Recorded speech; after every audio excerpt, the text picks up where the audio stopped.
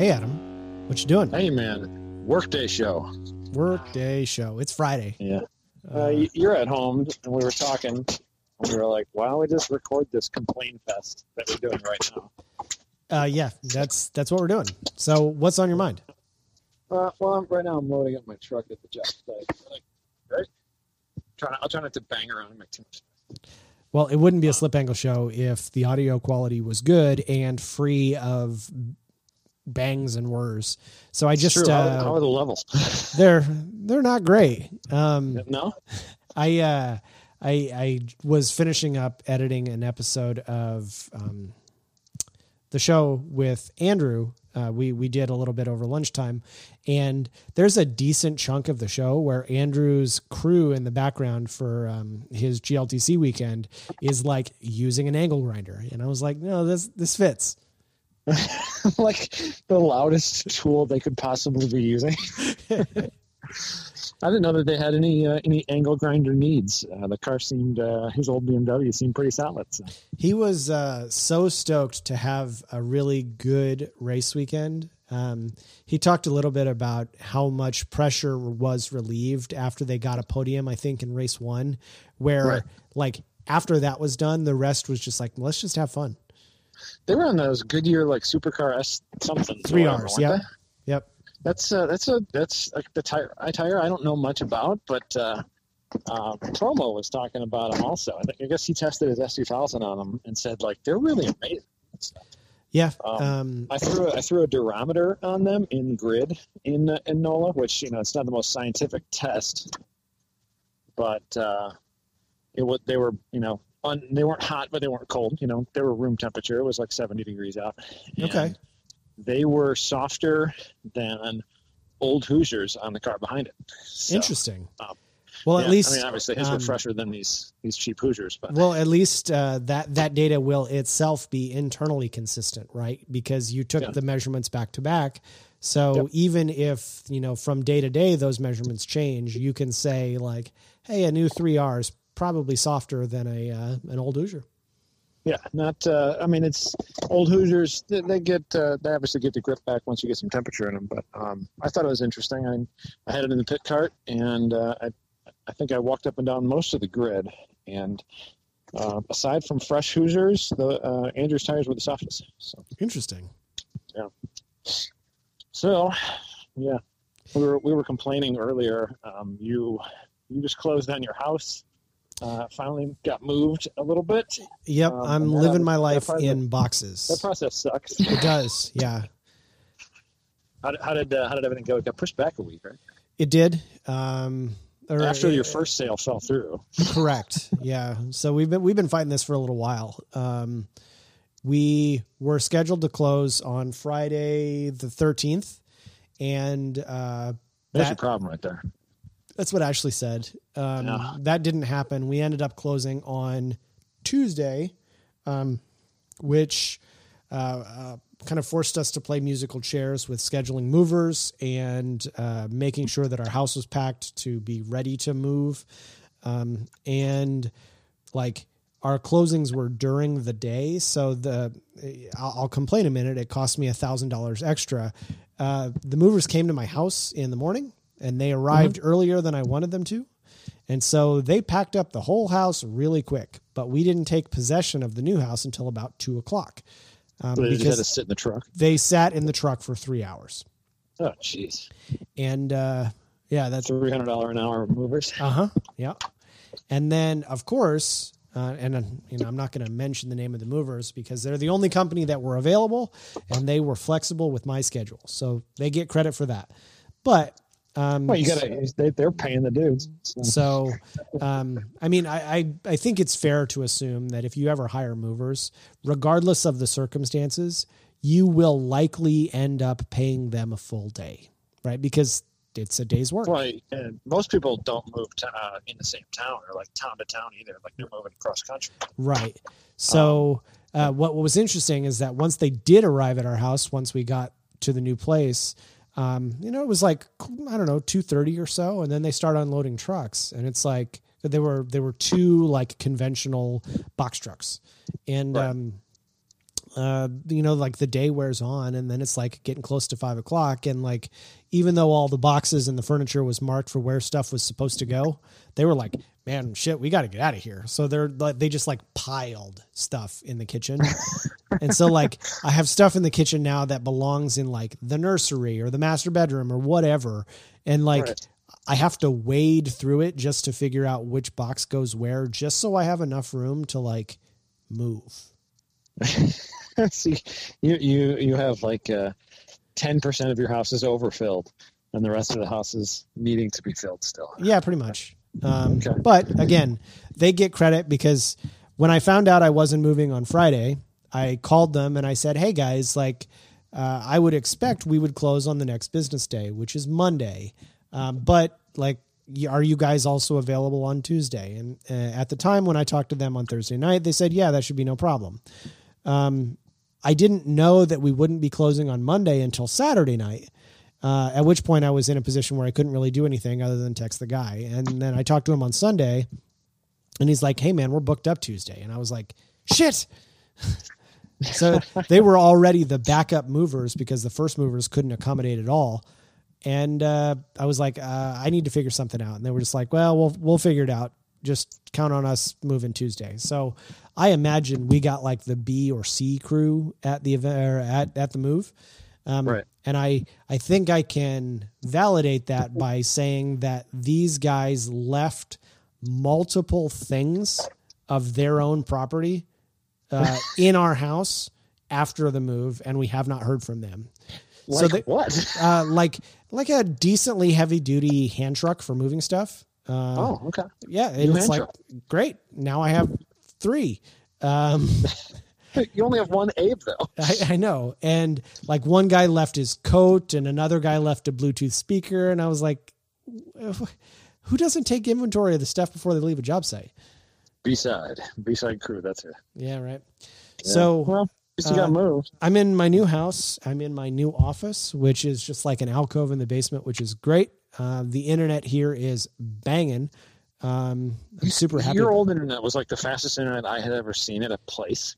So you said this is like twice as fast. So I paid for gig service at the last place, but consistently I would get when the wires traveled through my house, I would consistently get about 350 down and 350 up at my desk, which is where I, record podcasts and do whatever. I do a speed test at my desk now. I get like 600 down and 600 up. And if I like test the router directly, it's like 950 down, 950 up. That's a lot. That's a lot of GBs. That's a lot of bits and gigs and ups and downs. So, I think I get like 18, 12. Oh God. Well, it's because you're at the end of the line. That's right. Choo choo, everybody off. Here's the last internet stop. And it's just a bunch of like drunk internets. I don't think we've talked since NOLA happened, and I did not listen to the show between you and Derek. Did you have any? You missed a real gem. Actually, it didn't feel like a good show. Sorry. Except for you guys calling me out to make sure the show got uploaded in time. So thanks for that. Yeah, you call out the app. Did you run into any trouble on the drive back? I blew a tire. Actually, I blew like the husk of a tire. On the bus? Felt like a poof on the trailer. Okay. And I never seen like a non-semi truck tire delaminate like that. It literally just like lost the whole husk of it. Weird. And I thought, shoot, I got a blown tire licked in the. It was like 9:30 at night going through Southern Illinois, down by Champaign, and looked in the mirror and I'm seeing sparks randomly. And I'm like, shit! I hope it's not a hub again. Because you'd already bought 2. I had already changed 2, and then I found the wrong one for a spare. Like, didn't have the drum, but it was like the hub portion, which would still bolt on to like that axle stub in worst case scenario. But to keep me rolling, But so I had that as a backup. But pulled off the side of the road, and the thing was still holding air. It just didn't have any tread. Oh, that's weird. It was really strange. But that was the tire that was like dragging sideways a little bit on the wheel bearing, and it corded itself. I don't know how long that bearing was bad, but it was bad for long enough to cord the inside of the tire, and I only had one spare. So I thought, well, we're going to run on this thing. Once it's pointed straight, it's not going to be rubbing the core or rubbing the bad area. So, which turned out to be the case for about 15 hours of driving, and then it exploded. So that's wild. But yeah, not a bad drive. When we got there, the bus was leaking all kinds of oil. The whole front of the trailer was black with oil. And I knew it was dripping. I couldn't find it. So I thought, you know what, we're just going to get there.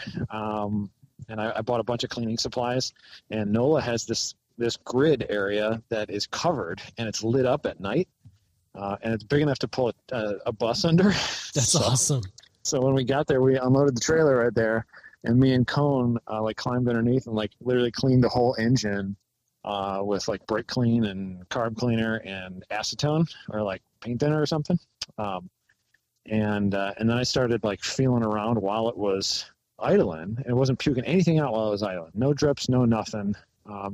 Feeling around, and it turns out there's an oil fill a access, and it seems like this one's made for generators. If this engine's also fit, this engine's it's 8.3 Cummins, so it's fitted into anything. Combines, generators, pickup trucks, semi trucks, medium duty semi trucks, everything.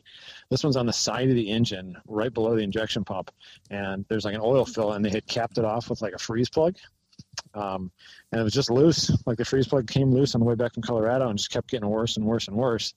And it would oil would hit it, and then drip down the side of it, get blown all over the side of the engine. So I couldn't see where any of the leaks were. Interesting. Until I reached around after I'd cleaned it and finally figured out I'd changed 2 hoses and tightened up some fittings and all kinds of crap, trying to sort this leak out since Pikes Peak. But finally figured it out, and then no oil on the way home, which is great. So that was a plus. I can't complain about that. But we lost 2 quarts in 16 hours of driving going to NOLA. So you only had 50 extra quarts? Yeah, I only had 24 more quarts. What's that noise? Somebody is calling me. I should close my other tabs. Hold on, people. It's loud. It's all that Google Voice spam. Got it. Yeah, it's kind of loud and interesting sounding on my end. Thought maybe it was me. No, sorry. My biggest complaint right now is I can't get out of what feels like a crippling depression, and I don't know even why I have it. Because your life is mega busy and you never have time to sit down ever. It's probably most of it. And when I do sit down, I'm I got to forget everything, and I fall asleep. Yeah. Or I just do emails for an hour, or something. At least we don't have an event until March, which is nice. And the one in March is low lift, and then the other one in March is low lift. So we have 2 in March. Yeah, we're looking to rent multiple surfaces at Streets of Willow, or at Willow Springs. I mean, but it'll mostly be media day and maybe a invite only time attack or something super simple. Sure. Yeah. And it's a couple weeks before Formula Drift season opener in California. So it'll be hopefully a practice day for our buddies in the Formula Drift world. So we'll see. That'd be cool. But, yeah. We did an event there, I guess, what was it, a year ago? Was it 2 years ago? 2 years ago, January, it was 2019, I think. Man, time's going by really fast. We've been at this Good Life stuff for a long time. I've been doing this podcast since 2015. You've been doing it since 2018. Yeah, dude. Or at least right around then. But yeah, that trip was nuts. We flew. Didn't you come to Chicago and we flew out together? We did, yeah. Yeah. And then we went to your fancy club at the airport. Yeah, that was cool. do you remember airports? I don't. I hate airports except for when I'm traveling with you. Yeah, it's weird, man. I don't know if we're going to complain about stuff Ashley and I made the decision that we're not going to do Thanksgiving with any of the family. Right. mostly because we're worried about the potential of other people getting sick, right? We do not want Ashley's parents to be ill because we, I don't know, infected them by accident, or they felt compelled to go to a Thanksgiving because we were going to be there or not.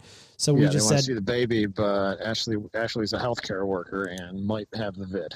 Right. So we're lucky enough that neither of us are expressing any symptoms, but like Ashley's parents they're not super young, and they're not the pinnacle of health. So it was Ashley's sister who was supposed to host Thanksgiving this year. She wanted to do that. And then in Indiana, the number of cases are getting to be like pretty substantial, and it's not Illinois level, but like, oh, is Illinois bad? I don't watch the news at all. Illinois is really bad. Like, yeah, cool. Really, really That's bad. That's where I'm at. But Ashley and I last night were just like, no, we're just not going to go. You guys can do what you want to do, but we're not going to go. And then I think Ashley's parents decided today that they're not going to go either. And so Ashley's sisters are like concerned about hosting Thanksgiving. It's like just a really stressful time for people, because I feel like they feel family pressure to do an event, even though they might not think it's a good idea. Yeah, Sarah's in the same boat. I don't think about Thanksgiving until like the Tuesday before Thanksgiving. I'm like, oh, where are we going to go? But Sarah's feeling pressure from my parents to go over to their house, because like my parents are like, we never see anybody. Who gives a fuck? But Sarah works in a school, and they're still in session in Indiana. But I don't really interact with people during the day much, so I'm not too worried about me. Like, I can be solo. Like, the closest I've been to somebody today is like 10 feet, you know. Is that right? Yeah. Well, and I think that's to your benefit, that everyone thinks that you're the sick person, right? Because then when you go out to do a job, invariably they stay far away from you, right? Yeah, like my customers right now, they're like not here. I'm at somebody's house, the job is done, and they're not here because they wanted to leave. So it's kind of nice. That's probably my favorite part of this pandemic is being left like completely alone. It's totally delightful. That's excellent. Yeah. So what else you got to complain about? Mostly my crippling depression. I don't have it right this very minute because I'm hanging out with Abe on the phone. But like waking up in the morning is impossible. Like I hate doing it because I have to go to a job that is way too busy, and I've been doing for 25 years, and I'm sick of doing it. I started when I was 13, so I've been doing this job for 25 years. So I know that I've said this before, but maybe I can encourage you to change your mind. If you want less jobs, double your hourly rate. No, double it again. No, well, we did it once already, and now we're like, wow, there's money in the bank account. We got to keep doing this. Well, I don't think your rate is high enough. So no, I don't think it is either. I saw I don't know if I told you this. I was at a customer's, and they're remodeling the entire house, so they were never there. Like the whole interior of the house is gutted. And we would do it was like a dozen windows. And I knew what we were charging. I was like, wow, Dad got some bucks for this one. Good. This is kind of it's a dumpier old house. Like they're doing a full gut on the inside and everything. I'm like, well, okay. So it was nice to work there, have nobody around the house. You don't have to even worry about wiping your feet because there's no flooring, you know. But they had, I was like in the kitchen, and I'm like, look to my left, and there's two estimates from two different companies. And both of those companies to provide the exact same service were 3 times as much as me. Yeah, so, man. Just like double your rate and bank it. And then if we don't get the jobs, we don't get the jobs. But, well, you've already said you have more work than you can do, so just keep raising the price until you have as much work as you want to do. That's kind of the goal. And then you back it down a few clicks, and it's a balance, right? Yeah. Yeah, my goal is to work 3 or 4 days a week at this job and a couple days a week at Grid Life, and then have some semblance of a personal life. Yeah. This year, my work-life balance is just out of control, like literally out of control. We're talking, how many events did we do? We only did like 10. Yeah, it felt like fewer, COVID-related, right? But so like those events, that takes up usually a weekend. So, you work Friday, Saturday, Sunday, like a crazy amount of hours in 3 days. and then I'll hustle home, and then go immediately right to work the next day. You spend like a whole day traveling most of the time, and then you work a crazy tired day, where you're getting a ton of emails about questions and things afterwards and beforehand. So like my days leading up to and after an event are like just total hell. It's not fun. Like it is the absolute freaking worst. And like everybody on the staff is like, oh, well, farm some of that out to us. Like give us, let us help. And it's like, it's more work for me to just not to send it to you. And then you're going to have to ask me the question. You know what I mean? Like, sure. More, I could just send a reply, but like there are days where I'll have like 2,000 pieces of correspondence before an event, right? Like email, messages, text, Slack. What else do we got? Like the Basecamp, like all these fucking like phone apps to do work, like app after app after app just to get things done. And it's the worst. Well, and then like, you know, you arrive late home Sunday, if not early Monday morning, you go to work, and then like Monday when you're home, you've got to be a dad and a husband again, and you've got to pretend that you're not exhausted. Yeah. And then when I get back on Monday, I got this like 60-foot rig in front of my house, of which I have exactly 60 feet of grass in front of my house to park. And I don't want to leave that thing there forever. So then I got to clean out the RV and bring it to my building, which Cook County is going to steal from me because they raised the property taxes from $8,000 to $38,000 a year. I can't afford that and afford to pay myself. So we're going to steal this building like as soon as I'm done paying for it, which is in 13 months, or maybe sooner. And that's frustrating. And then I got to bring the trailer an hour north or 45 minutes north to Grid Life through the city of Chicago to unload a whole shit heap of merch and everything that goes for an event, because I'm the only one with a competent ability to tow things, it seems like. I think Grid Life needs a semi-trailer. Or it's right to the point where we do. Like we need a semi-trailer. Or we just need like a few dudes with big trailers. Well, I know that we've made this joke before, but like the way that Grid Life kind of runs the show and all of the pieces that go into it, I don't think it's unfair to just call it like Dirtbag F1. It's a lot of stuff. We have a bunch of the logistical problems that a big organization that moves around like that typically has. Yeah. I sent Chris a couple of Facebook ads, marketplace ads for like semi trucks yesterday.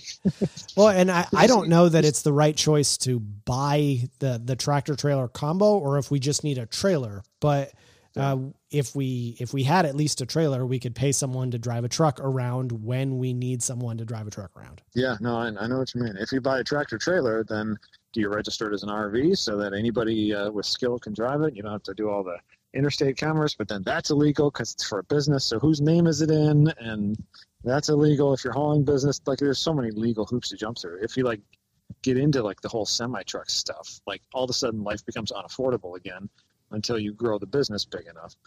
But yeah, it's just like we're right in the middle of like a lot of.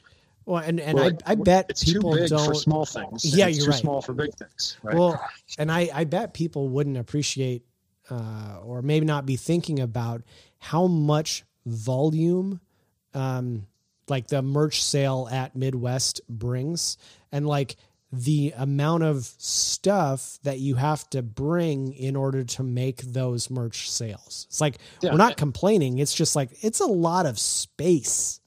And people are like, oh, then you make all that money, but all that money like pays off past debt from the past 7 years, or like pays the rent to store all the junk. Like it's this hungry beast that needs to be fed all the time, and nobody's getting rich on any of it. Like that's the problem. But it's still like passion project stuff too. Like I'm not doing any of this for money, like at all. I just want to go. At this point, I daydream about going doing HPDEs with like the Three Balls Racing or like freaking Johnny Numbnuts Track Day. Like I don't care. I just want to go drive again, right? Well, it's funny. Of the time, I can't bring my car because my trailer's full of junk. Well, see, interesting in my case is I think the opposite is true. Like I don't feel the same like need to drive that I used to. But I continue to stay involved, and Ashley is involved because we like the people that we're around, and the thought of not going is worse than the like commitment to go, you know? Right. And I'm just like daydreaming about staying home and running an event from a desk.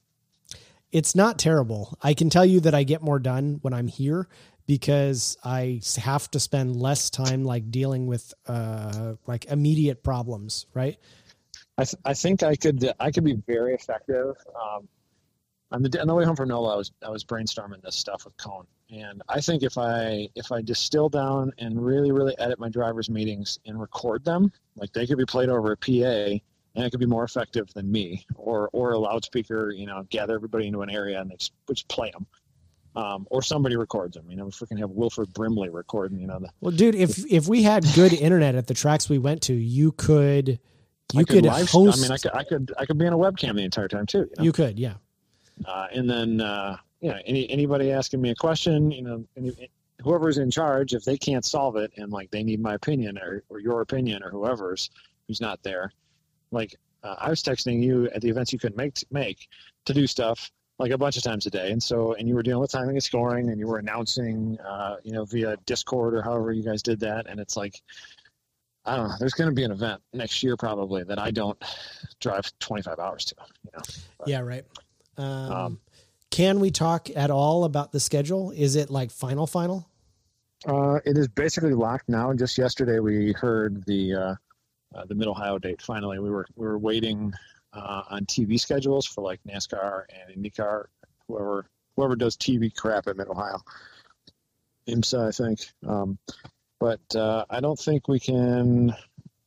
I want to let Chris put together the page and everything before we give dates out. But we're definitely going to at least one new track, and that's going to be in Kansas, which will be fun. The track looks totally freaking rad in Topeka, so that'll be fun. But thanks for ruining the contract it. That one. Have you looked at an in-car video of that place? I only kind of did for the last 2 weeks. I have been like so focused on moving that there have been like days where I don't look at any kind of social. Oh, yeah. I've noticed that I haven't heard from you very much. So I thought, well, Abe's a busy boy. Yeah. In-car video of that place, like it looks super fun. It looks like it races really well. It's got a drag strip and a skid pad also, so it might be a fun evening test and tune activities happening on the drag strip. Maybe drift skid pad stuff. A lot of details to sort. But so I was just working on. I actually did publish today just the kind of the raw or mostly raw feed from Double Drift. Oh yeah. What was your impression of how that went? Do you expect that we will do it again in the future? Oh, the audio that I recorded? Yeah. Oh, I didn't know you put that up. Yeah, I did. No, it was really freaking fun. Like Friday night, Nick Swan, the drift lead, he was super stressed because they had done a practice session and we kind of needed to see the drift cars run this crazy kart track with 87 combinations or whatever, I think 88 combinations. And we needed to see people drive it, right? And we had like our rough rule set, but we needed to kind of lay out like start finish points and like how we're gonna run a show. So Friday night he had seen the 30 cars or whatever that competed drive it, and he was stressed because it didn't feel good, like it didn't feel right.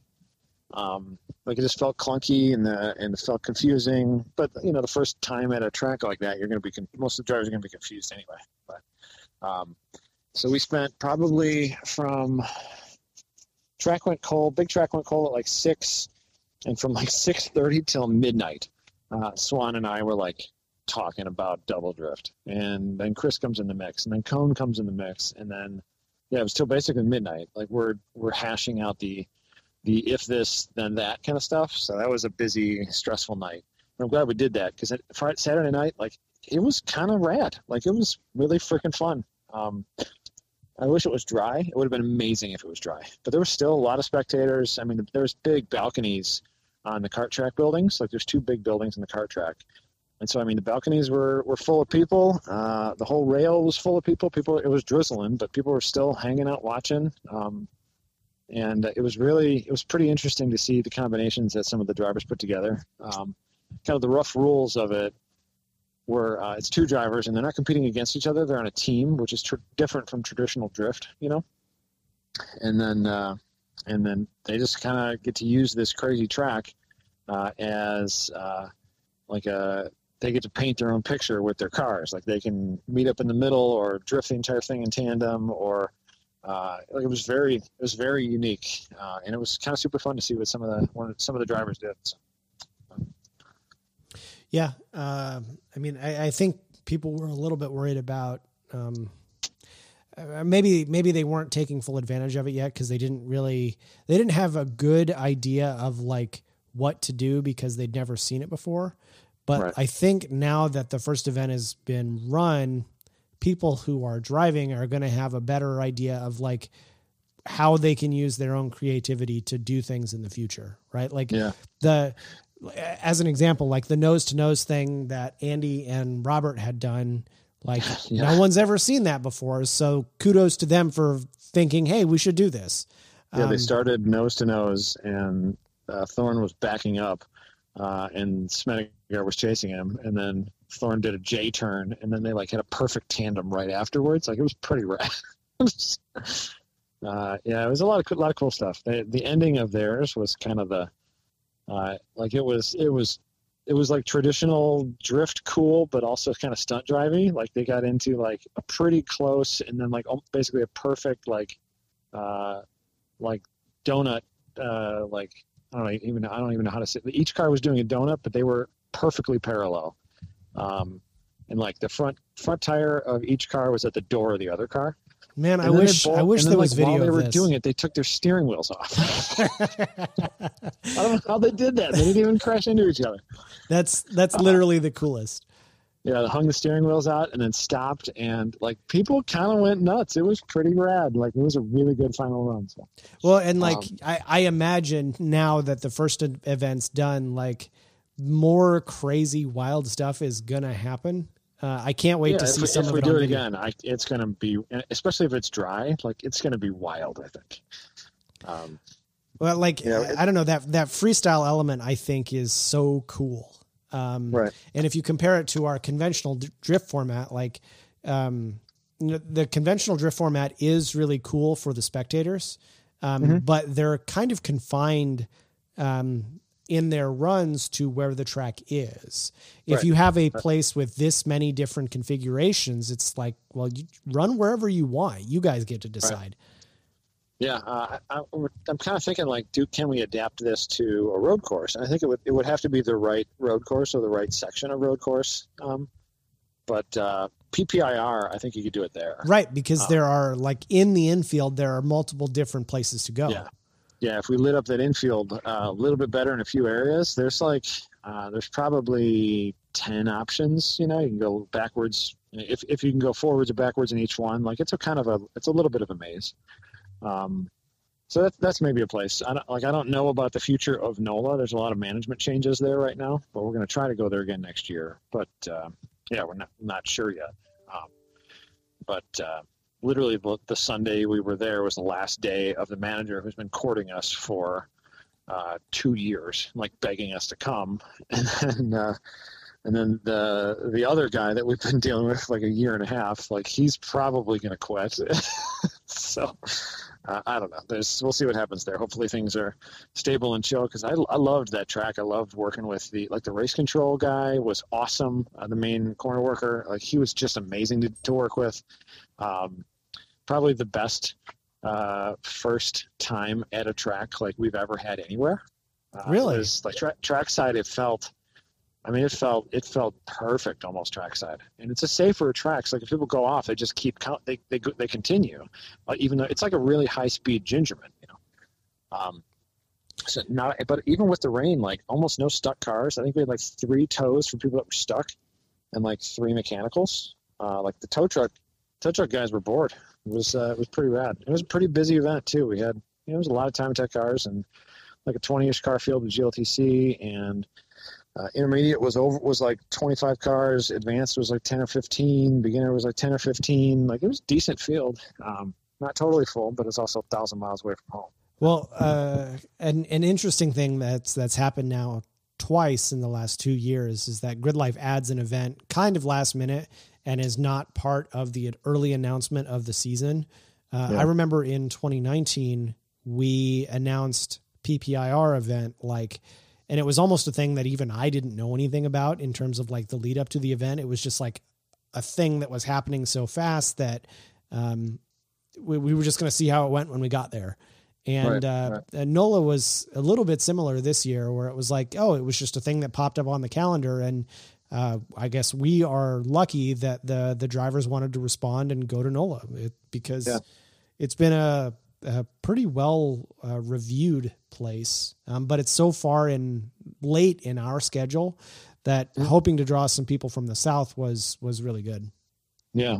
I was concerned that it would be a pretty empty event, but I love that a lot of the drivers from the Midwest made the trek down.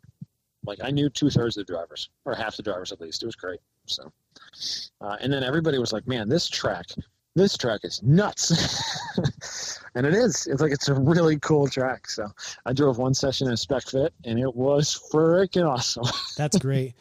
Now, I realize that this isn't like necessarily an advertisement for the quality of the surface, but I did think it was interesting to see how drivers responded to some of the bumps in known locations on the circuit and having to like deal with the terrain as part of the race. Yeah, there was definitely some bumps. Like, you can drive a line where the track is pretty smooth, but there's some sections, especially with the amount of rain that they just had and hurricanes this year, where the track was extra bumpy. I bet you in the middle of the summertime, it ain't that bumpy, but it's also 1,000 degrees, but the ground was definitely saturated because they had 4 or 5 hurricanes leading up to this. It was the start of the races were pretty wild because there was always a puddle, even though most of the track was dry, there was always a standing puddle, like at start finish. And the start of the GLTC races, they were like, at this point, they're like half a mile away from me or a quarter mile away from me, or staring down the track because I'm right at the last turn before the big straightaway in grid. And then it looks like something explodes at the start of every race because somebody hits the puddle. Yeah, right. And it was every time it happened, it kind of freaked me out for a split second. But very fast track, like really, really fast. So. It was looking like the S's especially were probably a really, really fun place to drive because it was like, it looks like a gigantic version of a slalom. It is. I think 115, 120 miles an hour for like some of the faster cars, like really properly sketchy fast. If you go off at 120 miles an hour, do you know how far you go? Like real crazy. But there's also some safety in it though, because like if you start to blow a turn, you can just keep going straight. Yeah, they had like a paved straight through the S's if you needed it, right? Yeah, like it's got a backup, and they would just cone it off. They wouldn't like barrier it off. It's got like a little bit of backup runoff where the cars can just keep going. And a bunch of times we had to scrub times because people were like, they ran their fastest time by like 5 seconds, and Kevin would text me or Jason would text me, and I'd have to investigate with the driver and talk to the corner workers and like, yep, that's the one, so scrub that time, Yeah, it seemed for the most part like it worked out really well. With I being able to speak to Kevin from here, I didn't really feel like I was at a disadvantage for not being there. Yeah. We're getting pretty good at like this remote work stuff, or at least in my capacity within Grid Life, it is something that I can do from home. The tricky spot is I needed to check after the fact one of the drivers, Mosley, I think. I had to talk to him afterwards because he was quite literally so much faster than everyone else. I had to make sure that he was legal. Yeah, he just knew that track. He'd been there a bunch of times. It wasn't even his car. It was just like a buddy's borrowed, like brand new off the shelf Grand Sport. And he just put AO52s on it. That's all he did. So. Yeah, he was, I think he was running like 150 ish and everyone else was running like 154, 155. Yeah. And, like the other drivers weren't slouches. It was just like, no, man, he knows the course and he's fast. Yeah, he was very fast. But Derek, I think on the show before we went down there, he kind of called it the time for GLTC, and I think he said that Chet was going to win Street GT because because he knew the place so well. Yeah, well, that's exactly what happened. Yeah, there were some really fast drivers from Texas, which was super fun to see some more of the Texas crowd, and a bunch of the drivers that were in GLTC had ran with us at Circuit of the Americas also, which is cool. So, yeah, I mean, getting to Texas from Chicago is kind of a pain, but my impression is going to NOLA is quite a bit easier. It was definitely. I mean, it's a drive. It's like for me, it's like 100 miles more than Road Atlanta. But it wasn't a bad drive. Like I took 57 down through Illinois, which is like largely smooth, versus like the first 3 hours of the Road Atlanta drive is like going to Indianapolis on 65, and it's the worst road on the planet. That might be true. So bad, especially like in if like that road moves around with the weather. Like, dude, it's so bad. If it's rained, like 65 it's so rough. But yeah, I was glad I not had to take 65 like 3 times this year. I didn't have to take it at all, actually. Yeah. I still like, I at least appreciate, at least when you're not driving an RV, that like you could go pretty fast on it. That's nice. Oh yeah. My favorite time ever driving 65 was in your Evo. Yeah. I took it down and back to you or something like that. I forget what, but no, I took it back up here. I did some stuff and I drove it back down to you. Mm-hmm. And dude, I think I cruised at like 105 for like an hour and 20 minutes. You know what's funny about that car? I sold it, I guess now 18 months ago. Yeah. Like a year and a half. Yeah. I don't miss it at all. No, never think about it. Never. That's kind of funny. That's not to say that like I might, appreciate having a fast-ish car, street car at some point in the future. But like at the moment, I don't know. I get my kicks in Matt Williams spec fit when I want. And the rest of the time is just hanging out at Grid Life. And I know that really like makes me a driving loser, but I don't know. I don't know if you ever really connected with that car. I don't think like I liked driving it, but like I never felt like a super, super close connection to it. You know what I mean? Like, and it seemed like you were always like, well, yeah, it's fast. Like, yeah. Well, and I realize that I'm not half the driver that most of the street mod guys are these days, but, like I put it together to compete in one lap and to run Grid Life. And then like when I had done those things, I was like, okay, well, now what? Yeah. So it wasn't exactly like an easy, cheap car to live with either. No, not at all. Like the brake rotors were $1 gajillion and the tires were big and expensive and it drank E85 like it was going out of style. So much. That said, I do think that a Type R would be really cool. Type R would be super fun. Be a really good all-around car. Do some cooling mods and blast it around once in a while. At the moment, I'm rocking the Odyssey minivan, and I'm so grateful that we bought it before the move because it came in really handy because we had to make like 50 extra trips to just pick up like the random crap that the movers didn't take. Just fold the seats down and pile it full of stuff. Pretty much, yeah. Yeah. Yeah. Well, I think we did a show. I think we might have done a little show. Maybe we should go back to work. All right. Talk to you soon. All right, buddy. Slip Angle was created by Austin Cabot and Adam Jabay, co-hosted by Derek Yarbrough and production by Abram Schmucker, who mixes all of our terrible audio. If you like the show, please rate us and review us on iTunes and come and find us in the pits at Grid Life to say hello.